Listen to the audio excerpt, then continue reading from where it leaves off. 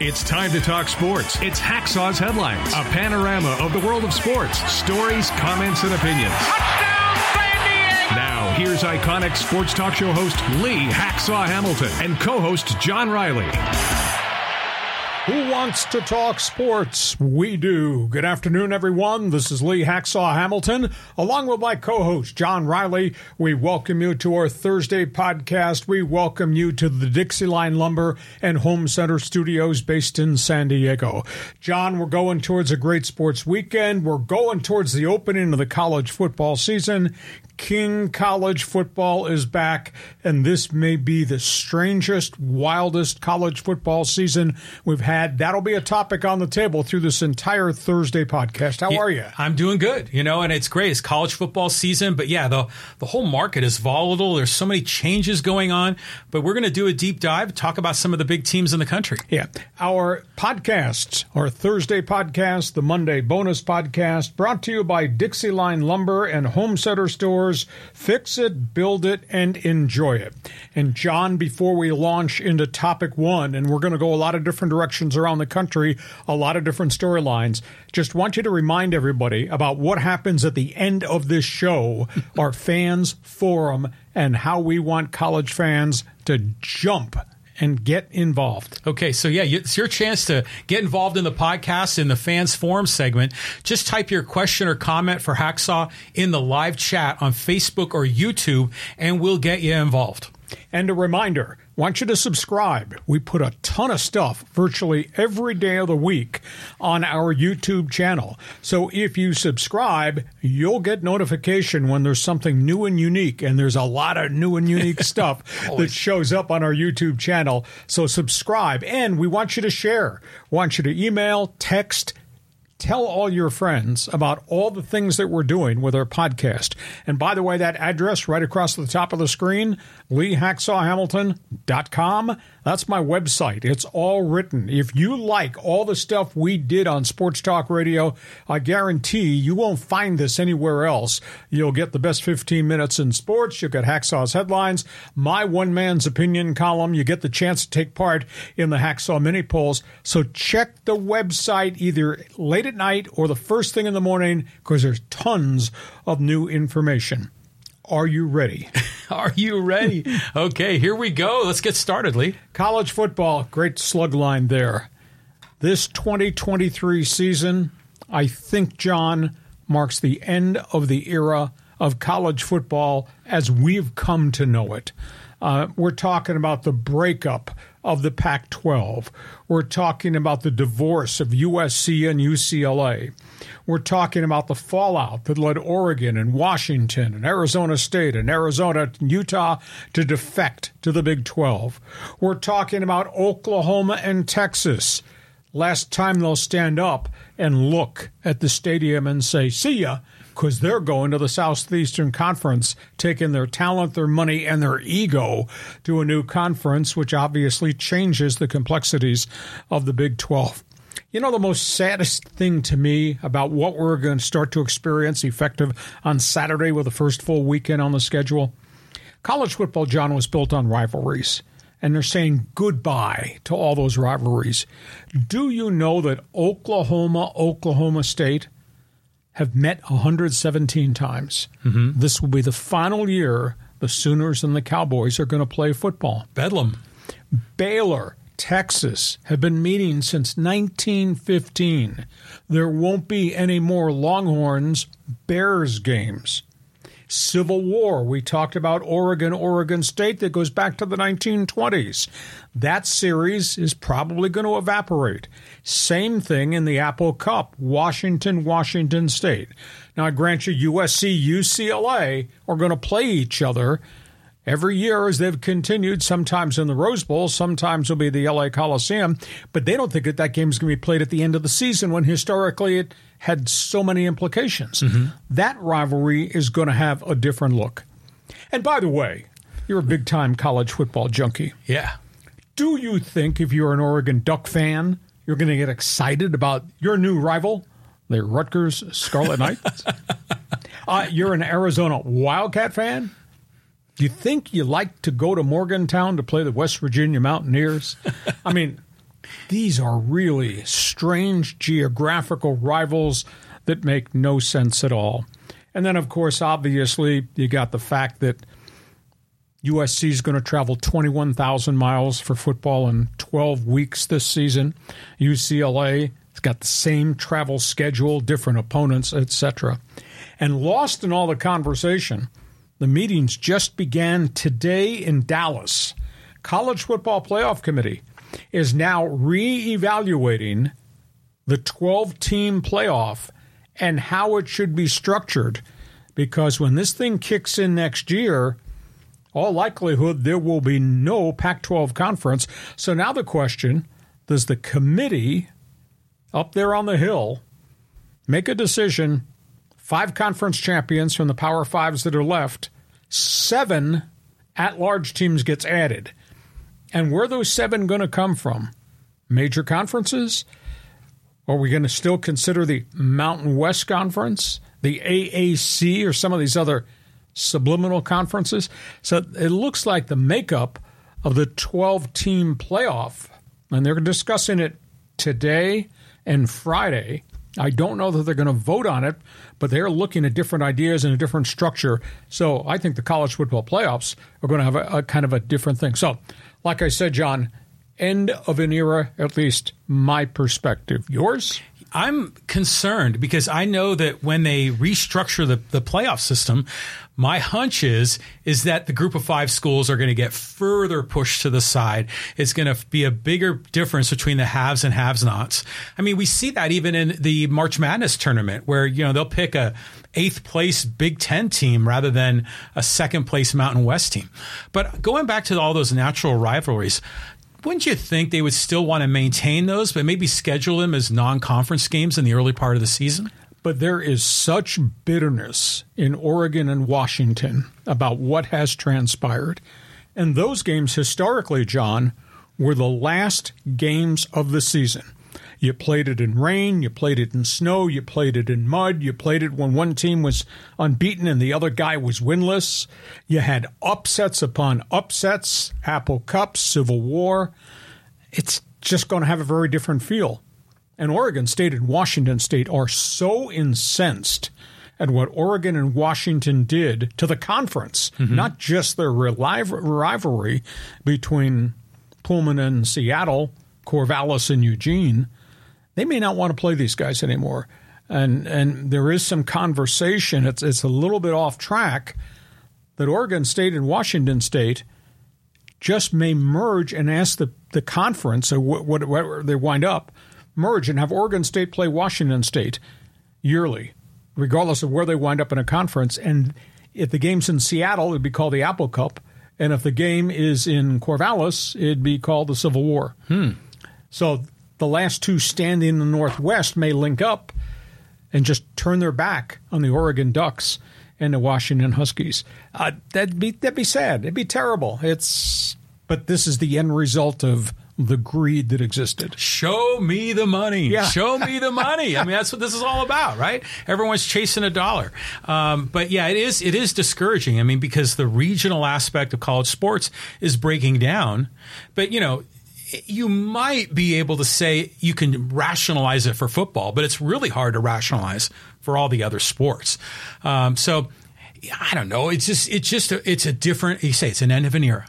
We're going into a different phase of how they're going to structure this. And I believe that those power conferences are going to amass even greater power and keep the little guys or the medium-sized guys out.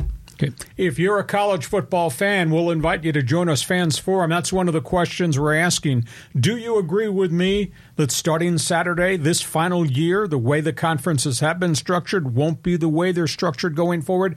Do you think, join us on Fans Forum, is at the end of an era in college football? Okay, from there, we're going to go conference by conference because we got storylines everywhere. Yeah, Pac-12 or the Pac-2 or what is this? Let's break it down. There are some really interesting quarterbacks. Well, this is the Pac-12's final go-round. The conference that was built in 1915 started in the Pacific Northwest, moved down the coast, etc. I think it's the year of the quarterbacks. This is a phenomenal year of guys who have arrived on Pac-12 campuses and are going to play really well.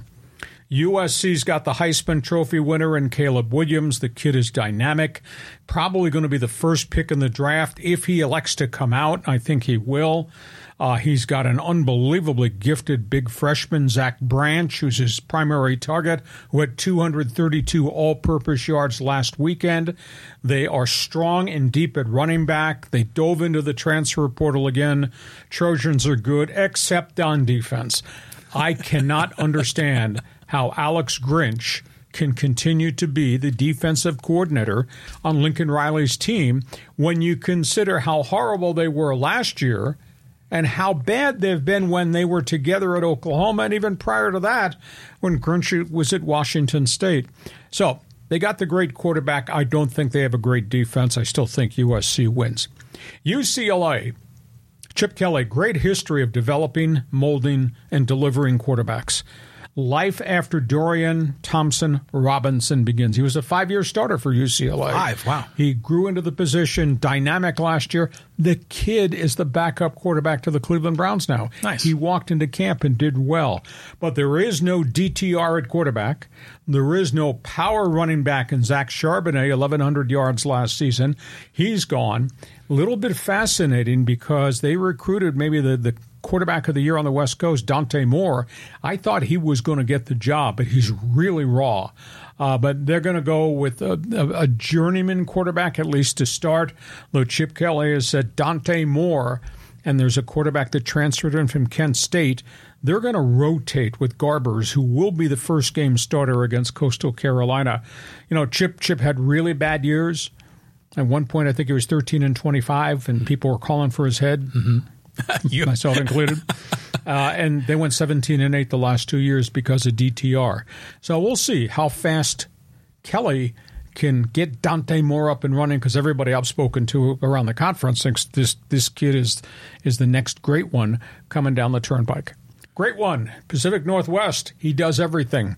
Bo Nix turned down the chance to go to the NFL to come back and play for the Ducks again. He makes everything happen. Runs, throws, leads. He's not going to throw for 3,800 yards, but I'll tell you what, he's so efficient at getting the ball down the field and moving the pocket and running. Bo Nix is a really good player. He's going to compete for the Heisman Trophy, too. He's at Oregon. The dark horse is going to be Michael Penix at Washington. Now, he's a transfer from Indiana. He walked in there last year, first year, with Kalen DeBoer as the new coach. And Michael Penix threw for 357 yards a game. Mm-hmm. And they just threw the hell out of the ball at Husky Stadium. He's back as a second-year starter, his final year at Washington, left-handed thrower. Really dynamic kid.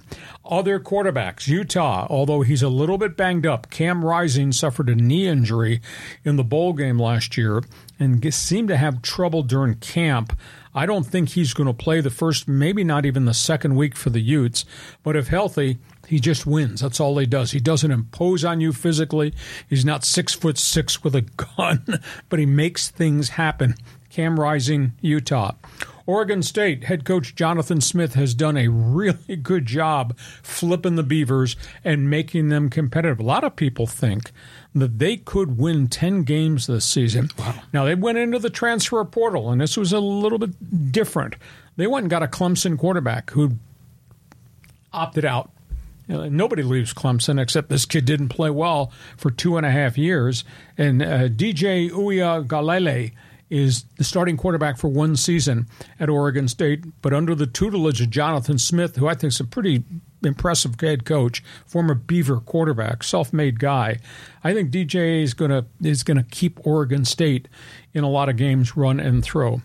Lost in the conversation, this guy had a great statistical year last year, Jaden DeLaura. He had transferred from Washington State to Arizona. He played really well as Arizona was trying to pick up the pieces of a program that had really been shattered. So he's back as a starter, second year in the rebuild there for Jed Frisch's team. I don't know what to make of Arizona State. Kenny Dillingham, he's got transfers upon transfers, are coming off a miserable 3-9 season, the firing of Herman Edwards. And then at Colorado, this is their farewell after 11 years in this conference. Deion's kid, Shedeur Sanders, starts. It's an absolutely stunning story. Colorado's got 86 new players on the roster. 86. There's only 10 scholarship players that are left that were there last year in Boulder. They got 53 transfers through the portal of the 86 new kids. And Deion Sanders' son, Shador, who had a really great couple of years at Jackson State, is the starter as Colorado opens, and they're going to play at TCU in Fort Worth, first game of the season. So, like I say, this looks to me to be the year of the quarterback in the Pac-12. Your thoughts? Yeah, this is going to be great. I mean, first of all, it's the last year of the Pac-12. It's kind of emotional, but you're right. There are a lot of really talented teams here. I mean, I saw Michael Penix play when he was at Indiana, and he was incredible. I mean, he was so dynamic. He could run, he could throw, but he always got hurt, so I'm wondering if he's going to be able to keep it together. But look at it, Colorado. That's what we want to see is Coach Prime. I mean, I'm all in on Coach Prime. I'm hopeful that they're going to exceed expectations, because that could be that could change the way we perceive college football if Coach Prime is on the stage. But I go back to USC. Do you think Caleb Williams and the Trojans could compete for a national championship? If their defense holds up, but I see nothing that allows me to believe in what Alex Grinch is running from a player personnel standpoint. They gave up 396 yards, 396 to San Jose State last weekend.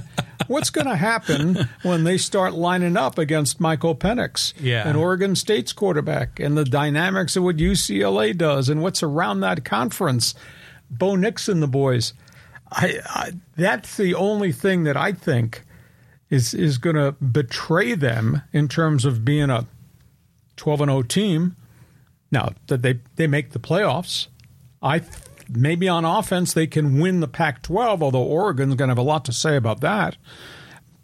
But can they get to the championship game with this kind of defense? That to me is a huge question, and everybody thought that there had to be a change after last year's end-of-season setback and all the stats they gave up all year long. Caleb Williams kept bailing them out. No change was made. Well, do you think now that they're blowing up the Pac-12 and UCLA and USC are going to the Big Ten, do you foresee the USC Notre Dame game continuing into the future? Because that's been a marquee game at the end of the year for a long time. Yeah, I think there are some historic rivalries that they will try to hold on. I just wonder if anybody that's left is going to want to schedule USC. I mean, they're going to have, obviously, USC's going to have the Big Ten Conference, but there are non-conference games. But if Oregon State, Washington State, they don't want anything to do with the Ducks or the Huskies, why would they want anything to do with the Bruins or the Trojans? Unless you're going to bring them in, it'd be a hate game. But you're not going to be bringing them in all the time. You'd have to go there and play. And that's very interesting to see what the future, quote, non-conference schedules for the Trojans and the Bruins are going to be. Okay, let's go from the Pac-12 to the conference that's closer to home here. Okay, the conference of non-champions, the Mountain West. Mountain West, this is going to be a very, very different year. Not because they're losing teams. Everybody's holding their breath to see if anybody else is going to arrive. I think there are a couple people here that have to have bounce-back seasons. Let's start with Boise State. They're not what they were just a couple of years ago. They're obviously not what they were when Dan Hawkins first elevated the Broncos to real stardom. But Boise State has gone through a bit of a dip and now has rebuilt. They bring back a vibrant 6'6" quarterback in Talon Green that they had to play last year because of injuries. They bring back third-year starter George Holani, tough guy running back. They bring back a ton of studs on defense. They were just picked to be the team to win, to beat in the Mountain West Conference. So Boise State looks like it has bounced back, and Talon Green is a really talented young player. San Diego State. Brady Hoke has built his reputation as a college coach on building defensive lines and offensive lines. I sure hope he has some of those cards in his pocket, because he really needs those segments of that roster to grow back and be what they used to be at SDSU if they're going to be good. Jalen Maiden, I'm confident that he, linked with the new coordinator, Ryan Lindley, they're going to make a bunch of dynamic things happen.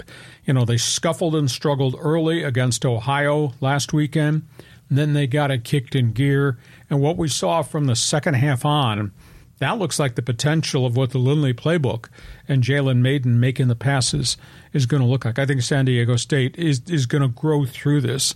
And by the way, they get Boise State here. Nice. What a huge game that's going to be.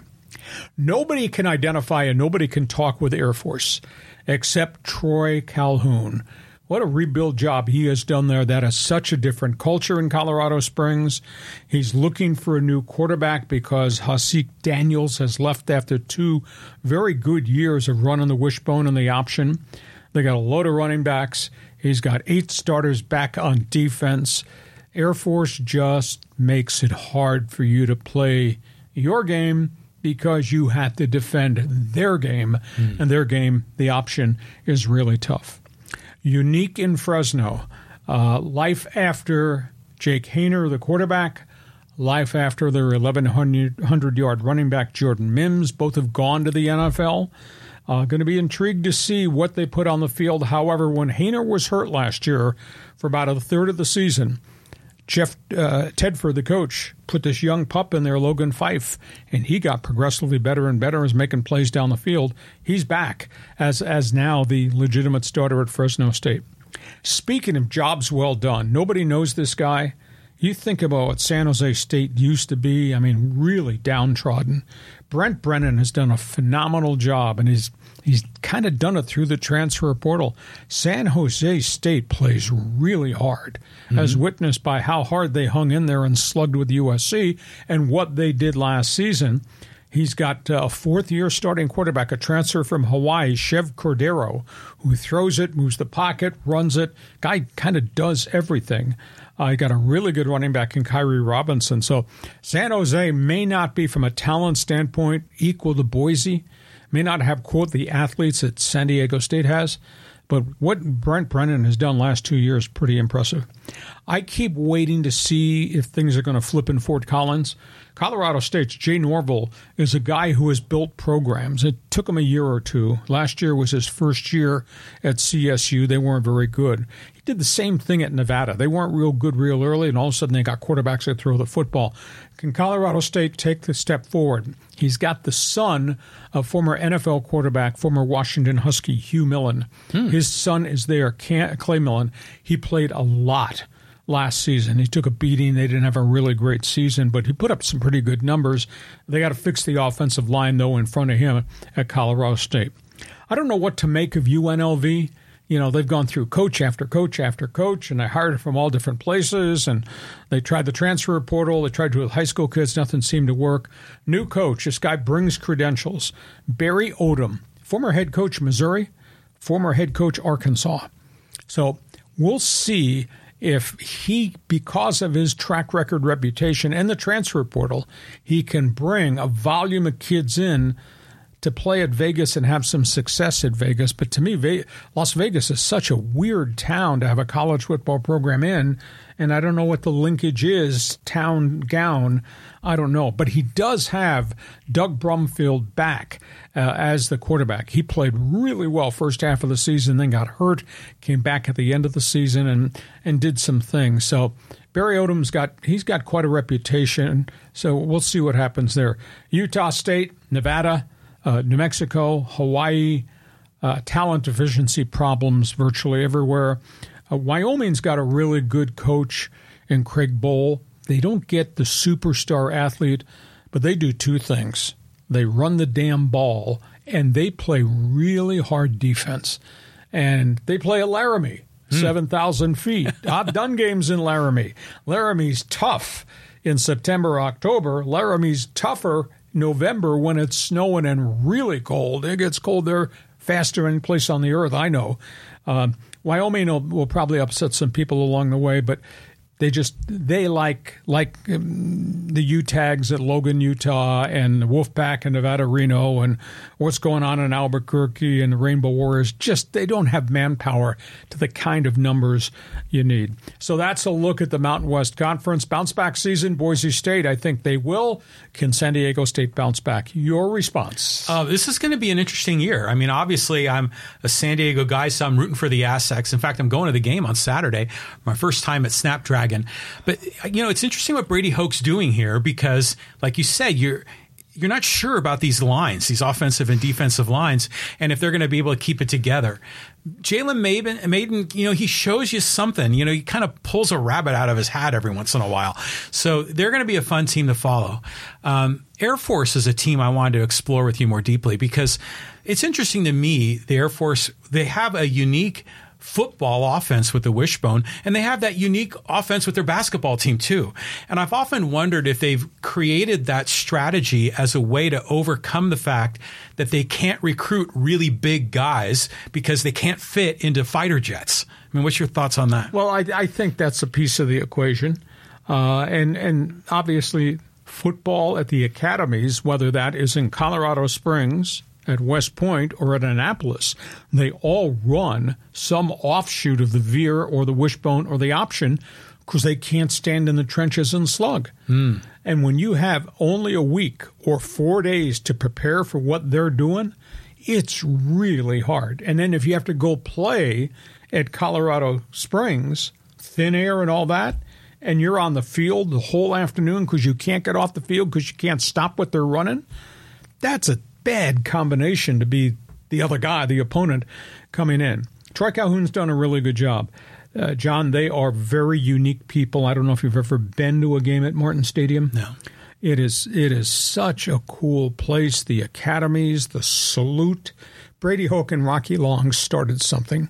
After the Aztecs games at Air Force, all the Air Force players go to the corner of the stadium and they salute all the cadets. Mm-hmm. San Diego State's players go to the end of the stadium with them, and they sing the alma mater. I mean, it's really, really a classy thing. So, yeah, as long as Troy Calhoun can keep his quarterback on the field and not get him hurt, but they have like 8 different running backs. Every time you look up, there's somebody else running off the wishbone, and they just put up staggering run numbers. And if occasionally, like with Daniels last year, they get a quarterback that can also throw it down the field, holy cow, then they're really, really dangerous. So it's just a fascinating place to visit, and I love walking around that post. I think that's what they call it, to see them. So Mountain West. Okay, college football fans, before we get to halftime. College football fans, if you're a Pac-12 fan, is this going to be a different feel for you?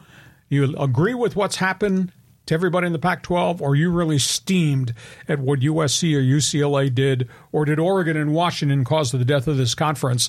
Jump on Fans Forum on chat and send us a question, make a statement, we'll respond to it. And if you're a Mountain West fan, I guess I should ask this question because, my goodness, have we gotten responses on Instagram. Why don't fans in this community put its arms around San Diego State's program, considering that Rocky Long and Brady Hoke, between them, have a combined record of like 161 and 63. Really? I mean, it's absolutely phenomenal what those guys have done over the better part of a decade. So, hey, you like college football? You're a Pac-10, Pac-12 fan, Mountain West fan? Join us on Fans Forum. We'll answer your questions right at the end. Okay, we get to halftime. Let me talk to you for just a minute about Dixieline. Get summer project savings at Dixieline Lumber and Home Center stores. Power tools, paint, doors, windows, decking, outdoor lighting, patio furniture, and more for your fall projects. By the way, check out the great monthly ad promotions at Dixieline.com. Fix it, build it, you will enjoy it. 9 locations to serve you at Dixieline.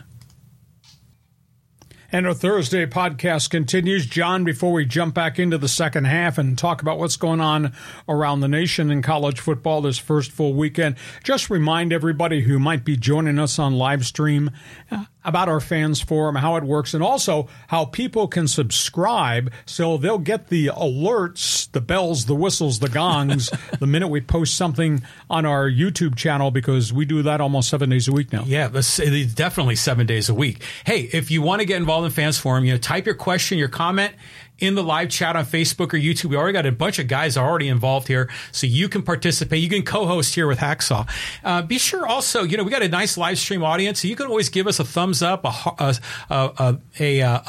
heart, whatever it is. That helps kind of get the podcast more views in social media. It's good for the algorithm. And be sure to subscribe wherever you get your podcasts. We're on all the audio-only podcast platforms. And you subscribe on YouTube, click on that bell, and then you will get those updates every day. And because we don't have any friends, give us a 5-star rating. That will help our podcast a great deal. And by the way, you like sports. I know you like sports. Check my website, LeeHacksawHamilton.com. It's all written. I write on it every day.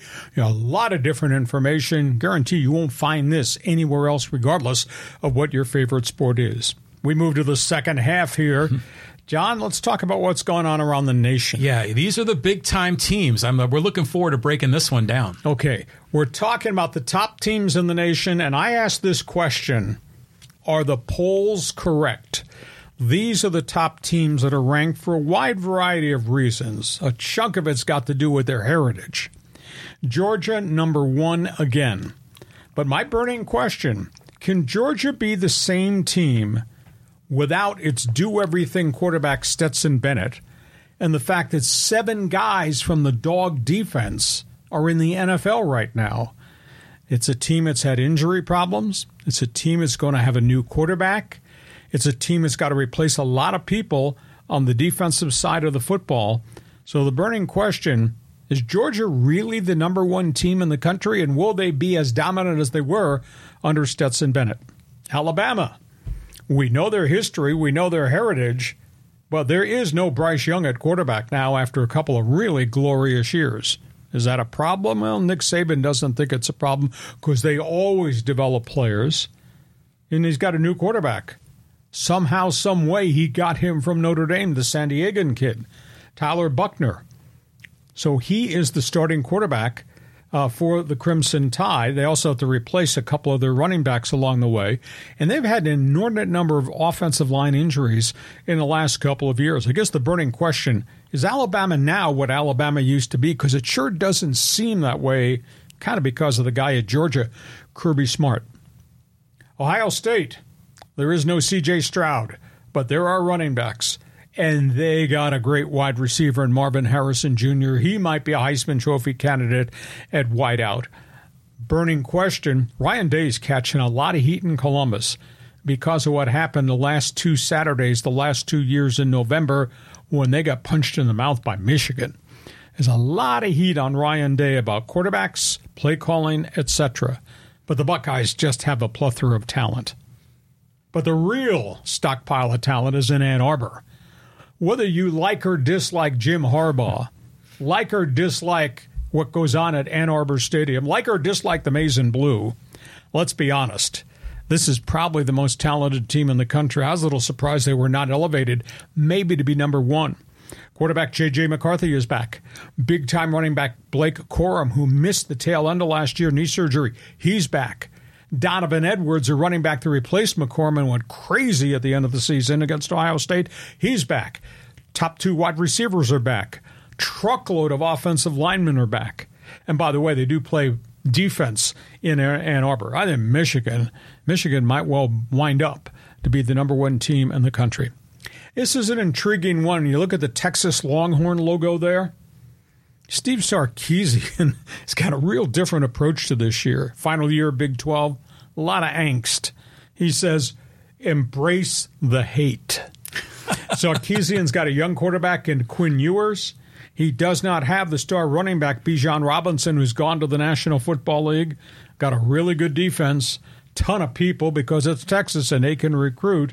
Sarkisian says, bring it on, all the hate in the Big 12 Conference because this is their farewell tour. And the other team is Clemson. And I don't have an understanding what's happened there in the Deep South. Clemson's not what Clemson used to be. I mean, Clemson was dominant. Dabo Swinney and all things Tiger football in the orange uniforms. They've never replaced Deshaun Watson at quarterback who went to the NFL. They've really scuffled and struggled. Is it just a quarterback situation? Or is it a manpower situation? They're losing players now to other people? Is it the growth of Kirby Smart and the Georgia Bulldogs? Clemson, which used to be at the forefront of the conversation, John, is not. So those are the marquee names in college football in terms of the rankings. I think Michigan's the number one team in the country, and some of these other teams have answers that they have to deliver us starting Saturday, most notably a quarterback. Well, Michigan's going to be dealing with that suspension of Harbaugh to start the year, right? Yeah, but that's 3 non-conference games. You do think they can beat East Carolina without Harbaugh, right? Okay. Well, they lost to Appalachian State a million years ago. That was a million years ago. But, obviously these teams are all loaded. These teams are marquee programs that big recruits want to go to. But don't you ever just get tired of the same teams? It's always Ohio State and Alabama, at least in the college March Madness, it's always there's a lot of dynamics. There's a lot of, upsets. But it just seems like we're always talking about the same programs. Well, I was tired of Alabama. Despite the greatness of Nick Saban, I was just tired of Alabama, Georgia. And then Georgia replaced Alabama, and that's the conversation. Everybody says, well, we'll just expand the playoffs. Well, the downside danger to that is, a year from now, they're going to go to 12. What happened in the championship game in January this past season? What was the final score of that game? I mean, everybody was excited about TCU. Oh, yeah. Okay. Yeah. Yeah. Quarterback, running back, wide receiver. Texas Christian, Horned Frogs, wearing purple. That was a thumping. 50-7. Yeah. So that's the problem, that you have the haves, all those right there, and you have a lot of have-nots, wannabes. Mm-hmm. If they ever had a good season and got there, would it turn out to be 50-7? So it's a burning question. But I kind of agree with you. Alabama again, and now it's, Georgia again. Right. But the top teams are the top teams.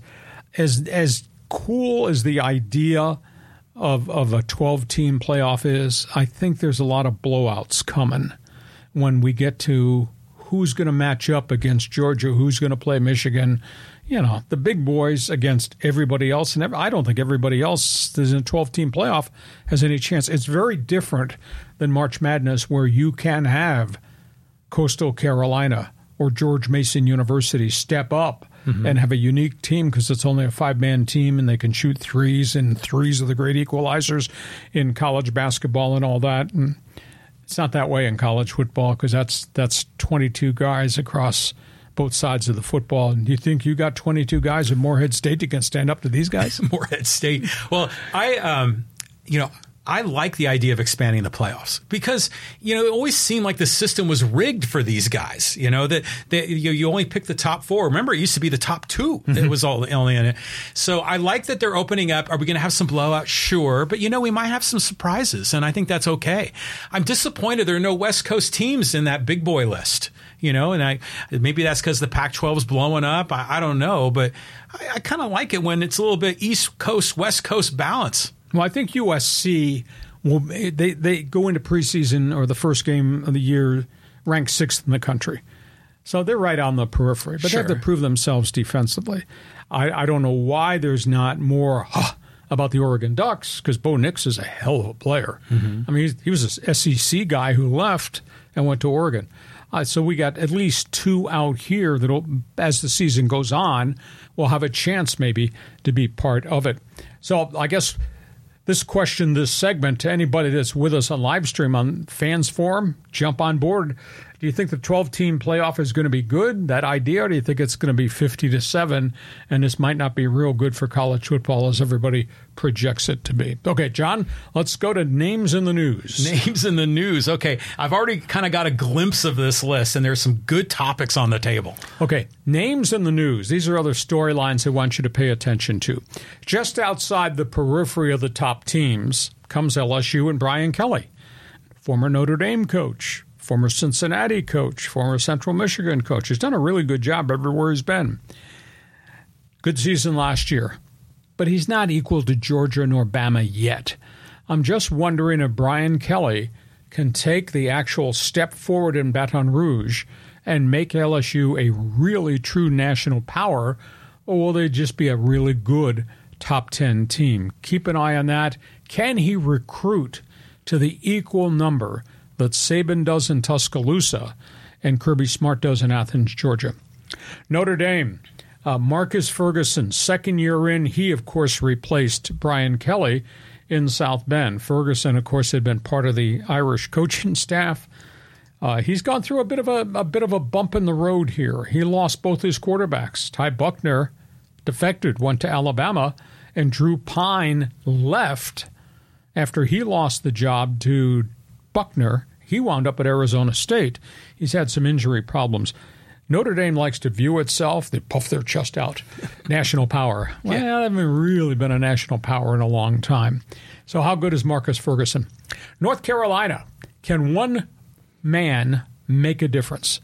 Now, granted, the Atlantic Coast Conference is not equal to the Big Ten nor the SEC, and now maybe not even the Pac-12. But Drake May is like a hired gun quarterback at North Carolina. And he turned down the chance to go to the NFL. He wanted to come back and play. Yeah, he was good. Just like Bo Nix did up in Oregon. So can Drake May be a one-man show for Carolina?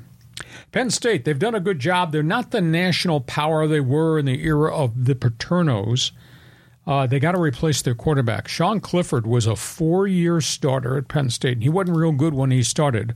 By the time he was done, he rewrote the record book. He's in the NFL. So Sean Clifford is no longer the starting quarterback in Nittany Lions. Can they find a thrower to go with all the runners? They have such a heritage there. Texas Christian, Max Duggan, gone. Tight end, gone. Top 2 receivers, gone. Bunch of them in the NFL. Was Texas Christian a one-hit wonder?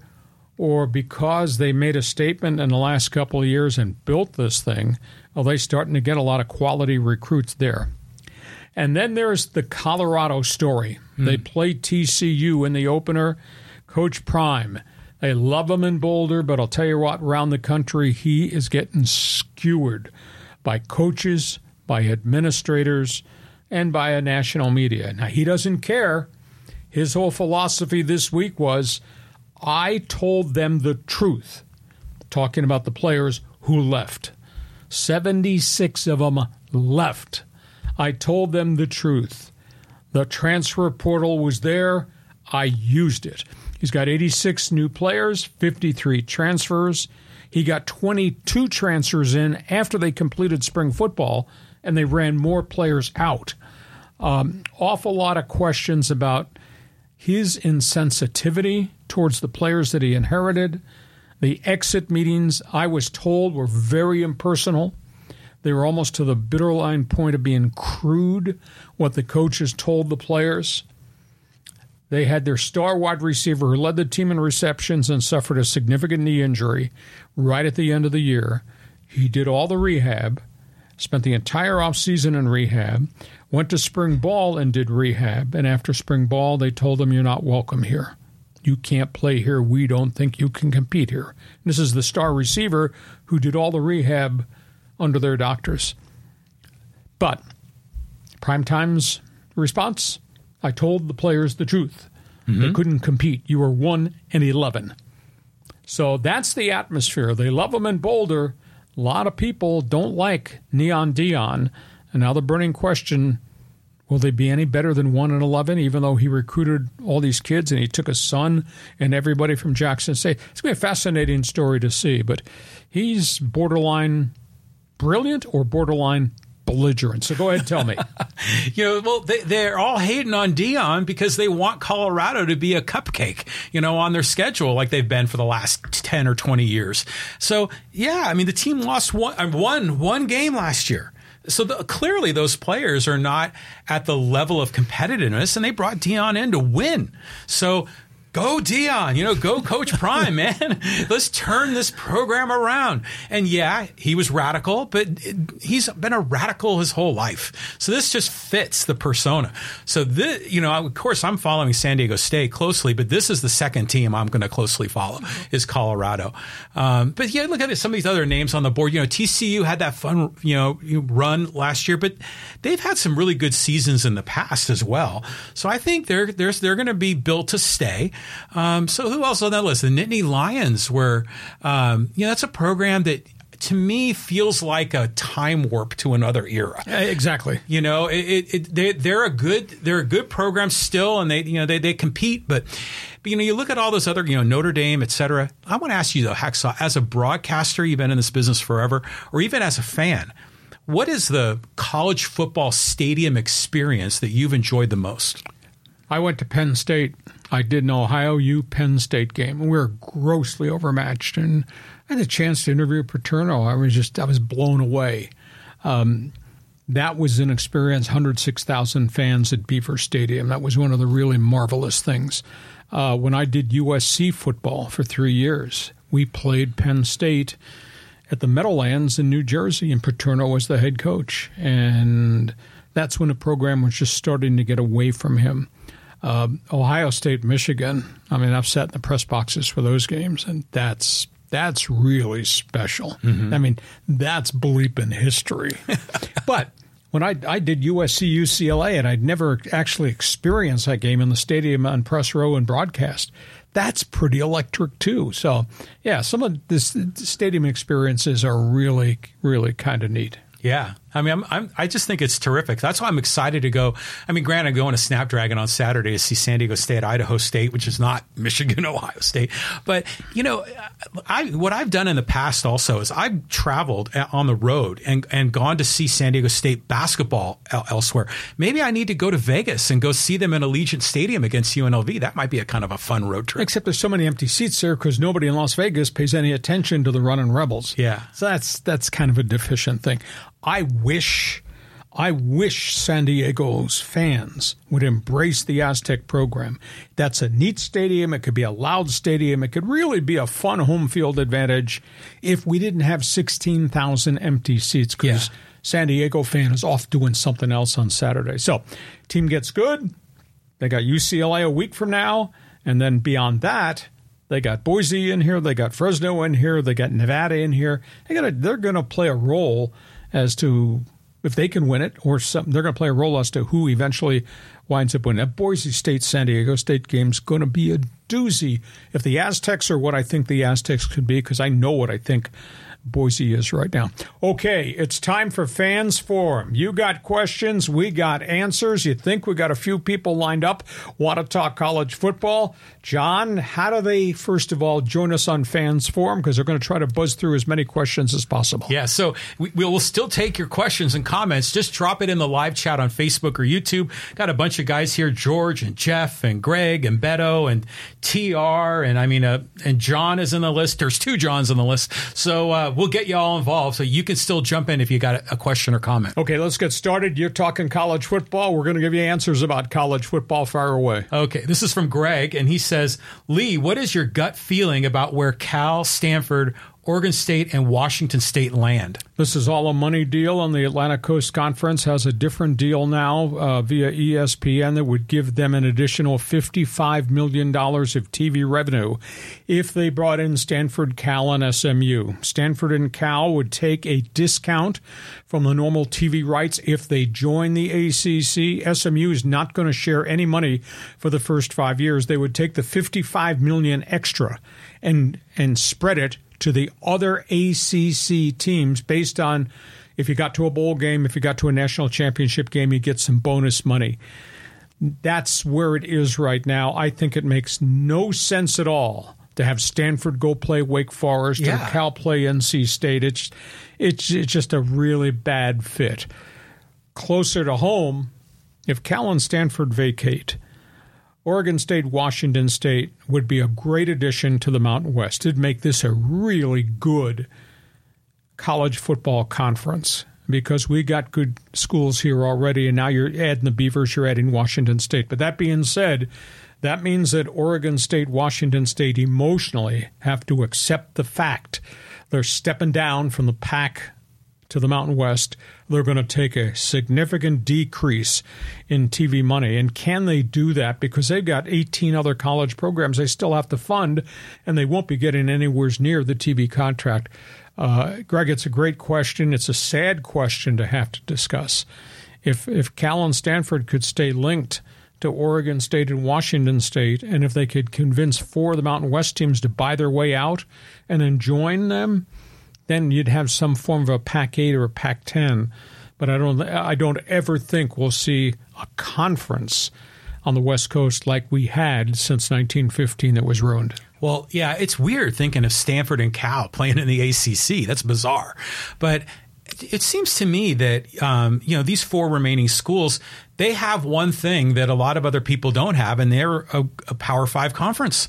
So you would think that they would have the opportunity to rebuild the Pac-12. With who, though? Where are you going to get them? But even if you went and cherry-picked some of the best of the group of 5, wherever they are across America, you got something, and at least that way they don't need to kind of go to the ACC with their tail between their legs. They could be in a position of strength. I'd like to see that, but I don't think that's going to happen because I think Cal and Stanford just need to be linked somewhere to get the TV money because they need that money for their athletic programs, which is terrible then to the people in Pullman, Washington, and in Corvallis, Oregon. Okay, we carry on. Next question. Okay, next question. This is from TR, and he says, your Bobcats had a rough day versus the Aztecs at Snapdragon last Saturday. Well, I told Brady Hoke because he came up to me first thing at the press conference. We're standing off to the side, and he said, what'd you think?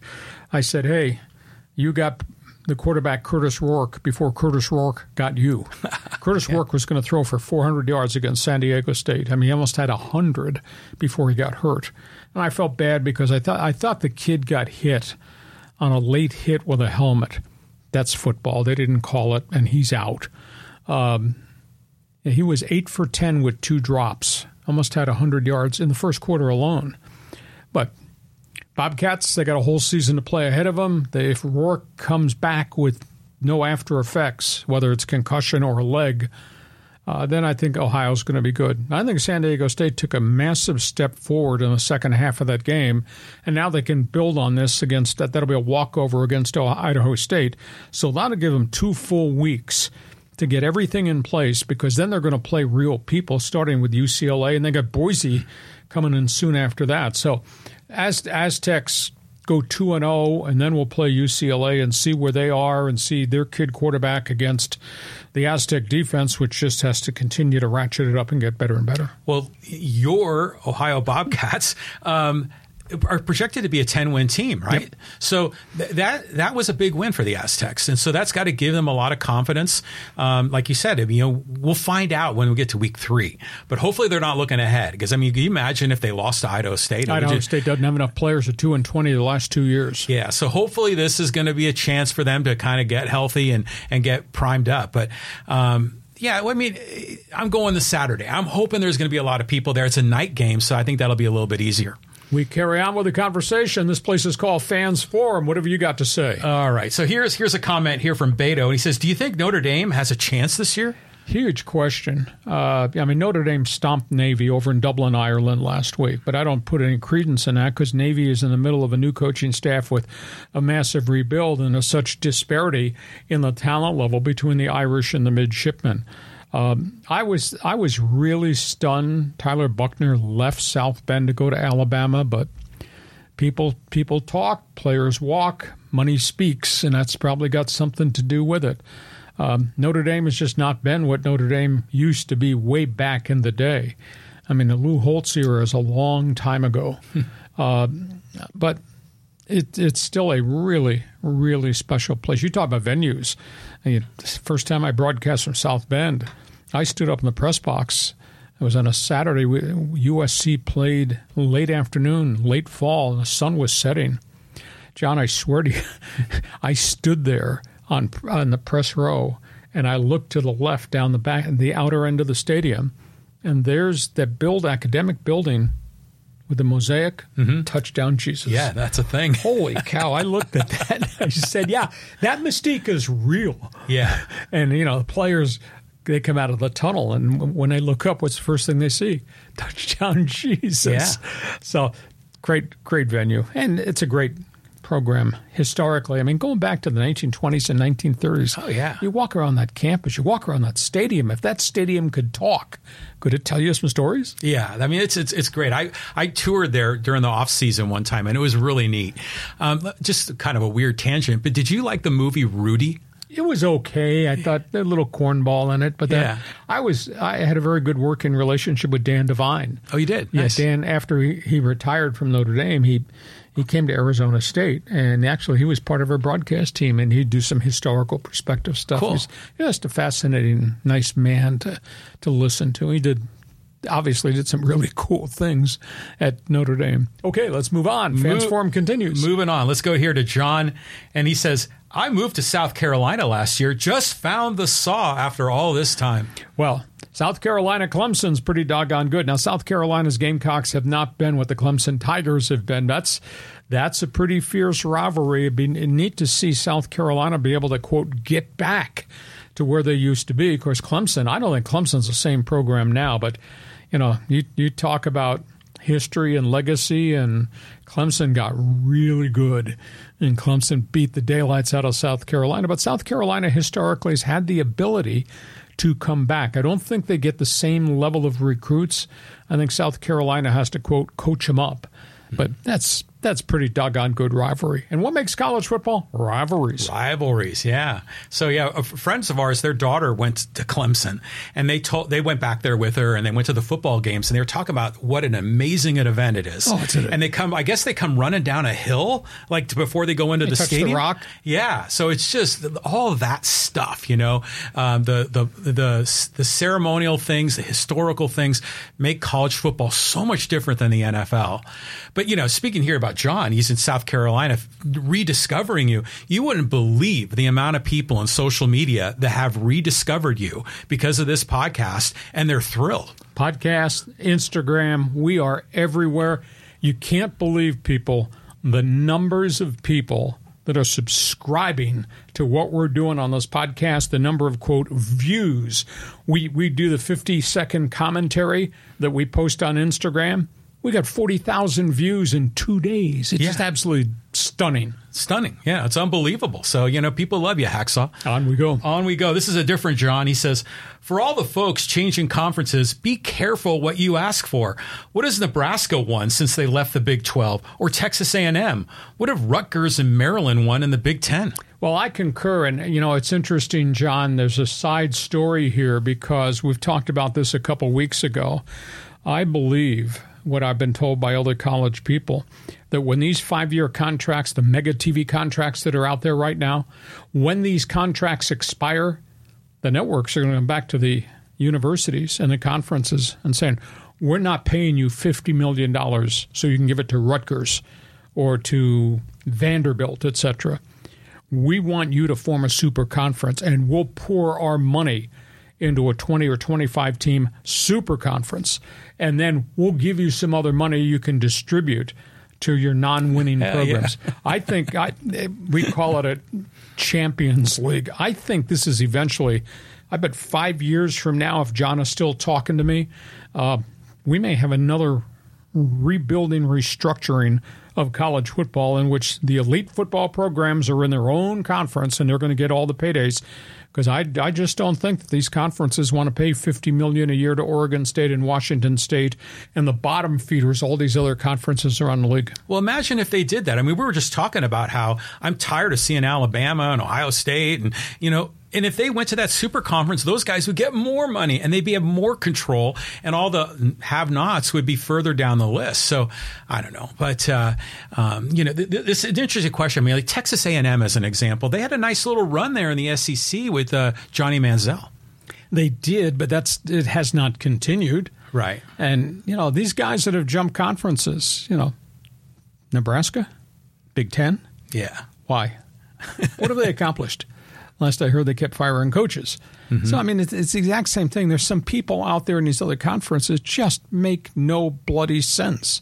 Boston College, Atlantic Coast Conference. Yeah? Really? BC equal to North Carolina in basketball?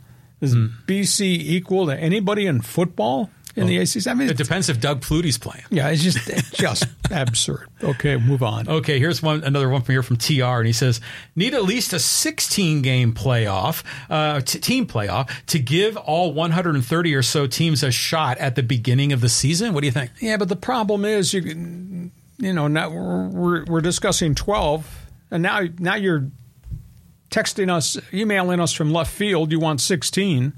Does that not mean you're going to have a bunch of 50-7 games in the playoffs? Is that really good for college football? Again, as John has alluded to, and rightfully so, the haves are up here. There's an awful lot of have-nots down here, and now you're going to say, well, gee, we'll take 16 teams. Well, that means you may have some have-nots that qualify to get in, and then they get beat 63-7. Is that really good for college football? It's very different from March Madness and the ability of a little guy to beat a big guy. But that gives the little guy the opportunity to become a have. Because if they're constantly a have-not and they never get a chance, they're never invited to the dance, in this case, a 16-team playoff, then they're doomed. They have no chance. But if you get, like TCU had a nice run there, they got to the national championship, then people start paying attention and recruits want to go there. So I think it's a great thing. And then plus you give Boise State, who frankly has been so deserving to be in the playoffs for a while and never got in. Now you're going to let them get in and they beat Oklahoma. Remember that about 15 years ago. Imagine if they got in and there were some more of those upsets. Okay, if you're expanding the playoffs, I think we'd be arguing about this over a beer going forward. Let's carry on with a couple more in Fans Forum. Okay, this is kind of conference related, but not necessarily football. What's going to happen with San Diego State men's soccer in the Pac-12? That's a huge question, but they can play a bunch of those guys as, quote, non-conference. Now, nobody's talked about what happens to the Olympic sports as part of SC and UCLA going that way to the Big Ten. Those schools are taking those Olympic sports that way. I don't understand what anybody thinks there's any value for UCLA and USC's soccer team to have to go play at Michigan State. But I think the Aztecs will be able to scattergun schedules so they can play these games and they would, quote, be independents. And they'll continue to play whatever is left here in Southern California and in the region. It's, soccer's different. Not everybody in the, quote, Mountain West plays soccer. Weather's got elements have got a lot to do with that. So I think there will be enough games. Will there be a conference to a seed to try to grab hold of? That becomes a big question. But the Washingtons of the world and, San Diego State, Washington have a pretty good soccer rivalry. I've been up there to that Aztec deck to watch soccer. That's kind of a cool experience. The Washingtons of the world who are relocating to other conferences, they're going to need a place to have some of their teams play, quote, non-conference games. So I think the Aztec scheduling probably will be okay. This is one of those factoids that kind of catches you by surprise when you find out that San Diego State soccer is actually in the Pac-12. And it's ironic since San Diego State's been wanting to be in the Pac-12 forever, and at least soccer made it. Let's got some more comments here. Here's one from Greg, and he says, is there a chance these new conferences just do this for football and go back to regular conferences for all their sports? Might be a good compromise. Well, possibly. I also spin back to what John and I talked about a couple of weeks ago, that when these set of TV contracts expire, you may see the networks play a different brand of hardball against these conferences, which would then say, okay, conference schools, you just go back to who you used to be, you play regional rivals, etc., and you go from there. It's an awful tough call. Nobody knows. We're just kind of spitballing here ideas. I just don't like any aspect of what USC, UCLA did than what Oregon, Washington did. I might be old school. Yes, I got gray hair. So does he. I mean, the reality is conferences' success has been built on rivalries over generations, and they turned their back on the legacy and the history of what the conference was for a massive payday so they could go play freaking games in Iowa City and Iowa State. I just don't like the concept of what they did. Well, I like this compromise idea because this whole thing is about football. I mean, all the money, all the TV contracts, it's all football. I mean, there's really no financial benefit for Cal's track and field team to go play Wake Forest. I mean, it's all the football money. So maybe they just need to peel off football separately and then let everyone else kind of go back to normal. As we said, Champions League, maybe 5 years down the road. Okay, let's do a couple more here. Okay, let's get some social media comments in here. And let's go to this one here, and I think this is a good talk about Pac-12. This is from Loveland Kirk on Instagram. Bad for players, bad for students. They're talking about the merger potentially of the Pac-4 and the Mountain West. We talked about that weeks ago. Bad for players, bad for students, bad for fans, bad for alumni. What a shame. It's been downhill for the Pac-10 or Pac-12 ever since the Rose Bowl dropped being a Pac-10-12 Big Ten championship. Well, that's because TV changed everything. First, it was a 2-team playoff, then it was expanded to 4, and now the suckers going to 12, and we got guys from left field. They're sending us messages, let's make it 16. So all the dynamics of the conference relationships and affiliations all changed. Now, the Rose Bowl is going to be part of the college football playoff. The Rose Bowl, as we used to know it, USC versus Ohio State, it's just not going to be the same thing going forward. In terms of if somebody drops down out of the Pac-2, if Washington State, Oregon State come here to this conference, it's going to be great for the conference because those are really good athletic programs and very good football programs, and they'll add more oomph to the conference. But by the same token, it's tough if you're in Corvallis or Pullman and you're the president of the university to have to make that decision because then you're walking away from whatever was left in the history and legacy, and you're taking a massive cut in TV money, and you need that TV money because in about half these schools, the TV money is their lifeline to be able to fund Oregon State baseball and everything else that goes with it. Yeah. Well, I just remember as a kid, it was always the Big Ten and the Pac-12 or Pac-10 at the time when they had the Rose Bowl. And I always thought it was kind of odd that the USC UCLA for them was like a home game, you know. But I was just escaped what I was about to. Oh, I know what I was going to say. So sometimes, remember back in history before we had the BCS playoff, and these bowls were the conferences the way they were aligned. But then you'd end up with a situation where there'd be 2 undefeated teams and there was no chance for them to play each other. To me, that was so frustrating as a fan. I mean, didn't USC win a national champion or co-championship one year? Yeah, and it was also the huge argument about the ratings, the rankings. Mm-hmm. How could we be 12-0 and not be number one? Exactly. That was a great, massive debate about the polls and who voted in the polls. And did you watch us before you voted in the polls? And it just went. This thing never, ever was solidified to the point of this is the best way to do it because it was constantly in a change and state of flux. Moving on. Okay. Reggie Bush. We got to talk more about him. People are loving this comment. This is from John. He says, so what do you say about the 200 violations at Tennessee and no bowl bans, 90 plus violations at Alabama, no bowl bans or any sanctions, both slaps on the wrist, and then Penn State and Sandusky and 30 plus years of sexual abuse, they get nothing. What about Miami buying prostitutes and having keggers for underage recruits? No bowl bans and loss of scholarships. NCAA is corrupt and unfair. Reinstate Reggie. Big question to me, and I said this last week. If Reggie was innocent, why did not Reggie not cooperate with the NCAA probe? He could have professed his innocence a decade ago, and if the NCAA cracked on him, so be it. Instead, he stayed silent. He returned the trophy, did not say anything, had a really nice NFL career, became a TV analyst, and now all of a sudden he feels slighted and wants to be taken care of for what happened way back when. He should have cooperated, and he could have professed his innocence in front of everybody and stood face to face with the NCAA and said, no, I did not do this. But the NCAA also had all this documentation that he did do it, and he did get these benefits, and the family surely got these benefits. So because he's homegrown, I can't stand on his street corner and say this guy got screwed because I think this guy took some things, and I know his family took a bunch of things. He should have said that. On the flip side is he could have always stood up if he did do it, and he could have apologized to his alma mater. Mm-hmm. And he could have apologized to the NCAA.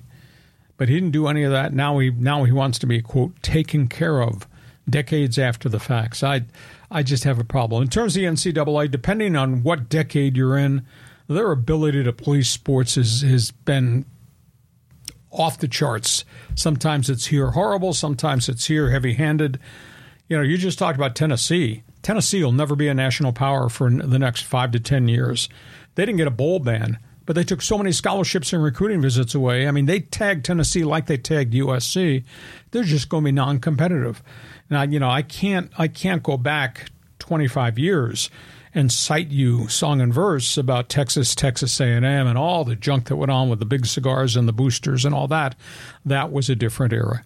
It's a tough job of police because the NCAA directory is yay thick. The rules are so complicated, etc. So I don't have an answer to any of this, but because of all the problems, the death penalty to SMU and things of that nature, we've now put the academic performance rating plan into place where these guys have to go to class on a track to graduate and must get grades, and a lot of them are still doing it. So it was really tacky in the past. As I said, the letters SEC, Southeastern Conference, really stood for, sure, everyone cheats. And back in the day, Texas A&M, and all those guys, SWC, someone will cheat. Those are good ones. I'll tell you what, though, is social media, it's overwhelming the amount of people that support Reggie Bush on this. Hometown boy, though, right? Well, yeah, but it's all, well, they're probably USC fans, too. But there are a lot of people that claim he's innocent. He didn't agree to these agents, but you said he signed the contract, right? I mean, so it's I don't know what to think about this, but the fans are definitely on Reggie's side. Okay. Everybody's entitled to an opinion. That's why we're doing this podcast. Let's do one more here before we put a lid on our Thursday show. Okay. Let's talk a little bit more about the Aztecs and trying to fill up that stadium, because there's been a lot of comments online about what's the reason. And this is from the Green Dragon, and he says pricing could be an issue. I am both a Nevada and San Diego State fan. I've seen a disconnect between the economic hardship and what college sports view as their worth. Families won't come if it makes more sense to watch the game on TV, and without people in the stands, you lose the future fan base. Well, I concur with you. When I was the voice of the Aztecs, that was in the Marshall Faulk era, and they were drawing 45 to 50,000 per game. That 3-year run was phenomenal. I thought San Diego State had arrived as a football program, and then instead Al Luganbill got fired, and the thing kind of went off track, and they never regained their momentum. I thought Snapdragon Stadium would make a big difference, and I think the San Diego State Athletic Department and whoever guided them made a horrific mistake in the pricing, because to me it looked like it was a money gouge. Price of tickets, price to park, concessions, and you have to make donations to, quote, be a member of one of the clubs. It was absurd. And then you add in the fact, oh, by the way, they're in the Mountain West Conference, and I can't get hyped about Wyoming, who's coming in here to play. And then you put a rugged football season and all that controversy, and you throw in COVID. They lost all their momentum going in, and then they overpriced the thing. And I think the thing that really bothers me is they have lost the fans in this community. These people are not coming back because now you got the disappointment of you didn't get into the Pac-10 conference or the Pac-12, and we're here in the Mountain West, and there's a stigma about being friends with Wyoming and Colorado State and the Air Force Academy. So they're in a place that's not a good place in terms of being big time, and they're charging absurd prices. And I think that's been a big lashback, and I don't know how they rebuild that. Well, that's been the primary objection in social media is the price. But think about, like, if you're J.D. Wicker and it's 2017 and you've had this vision for this stadium, and back then, the economy, this is before COVID, so the economy wasn't blown up, and, things were generally pretty good in the economy. And then the basketball team was good. The Aztec football team was in the bowls every year. Their offense was really a lot more exciting then. And they're probably thinking, well, yeah, this is our time to cash in. And then, oh, by the way, we'll be able to use a lot of these funds to reinvest into the program, build new facilities. San Diego State's going to rise to a new level. They probably had this utopian vision of what was going to happen. And then everything went to hell. I mean, there was COVID. They're 2 years in LA. The offense regressed a bit. So now suddenly it's a different reality. And yeah, so like I'm going to go to the game this Saturday, but it's a night game. I think it starts at 7. So I think, the heat and shade problem is not going to be an objection, but I'm going to see what this experience is like. I'm looking forward to it. I hope so. I've said those are honorable leaders they have in Wicker and Brady Hoke. They have a history of really good coaches. They got good kids. And that's the coolest thing because I'm down there all the time. They're just really neat young men who are playing but also going to class and making things happen. But the lashback in the community, John, there were almost 10,000 unsold tickets for the opening home game. There are 11,000 unsold tickets for Idaho State. And they're playing UCLA in week 3, and there's 8,000 unsold tickets still because the prices are boom. Well, on StubHub, on the resale market, they're insane. Yeah. Now, maybe that'll change. Mm-hmm. Maybe 1 o'clock Saturday afternoon on StubHub or the other resale venues, you might get a ticket for $17. Okay. The prices are going to come way down. But the prices they're asking are just so through the roof, especially for the marquee games. Now, the same thing's happening in basketball because they do charge a significant chunk for, quote, the elite games, mm-hmm. and there's that club fee. You got to pay for that. So maybe we were too small market for so long we never understood what was happening around us in college football, or maybe they were too arrogant to just try to hit these people with these ticket prices and surcharges and club memberships to buy the ticket. I just think they made a terrible mistake, and I don't know how they're going to get the community back. That's the big thing. Well, the way to get the community back is just win, baby. That's what it has to be. If they keep winning, they're going to be fine. Hey, listen, we hope you've enjoyed our Thursday podcast. We invite you to tell all your friends about what we're doing. Share all the data. And again, check my website, leehacksawhamilton.com. By the way, John's going to be very upset at me at 6 o'clock tonight when he reads my column. I wrote a one-man's opinion column about Neon Dion prime time. Nice. And all the bullcrap at Colorado. He won't agree with me. He won't be talking to me at 6 o'clock tonight. But check my website. You'll really like it. Hope you've enjoyed what we're doing. We spin back in here Monday for our bonus podcast next week. NFL preview with the opening of the season. Our podcast brought to you by Dixie Line Lumber and Home Center Stores. 9 locations to serve you. Fix it, build it. You will enjoy it at Dixie Line Lumber. John, have yourself a great sports weekend. I'm looking forward to all the good stuff coming. And for all you across the country joining us on our weekly podcast, thanks for joining us on Hacksaw's Headlines. Join us again for Hacksaw's Headlines on YouTube, Facebook, and Twitter. And find the audio version on your favorite podcast app. Touchdown, San Diego! For more content, go to leehacksawhamilton.com.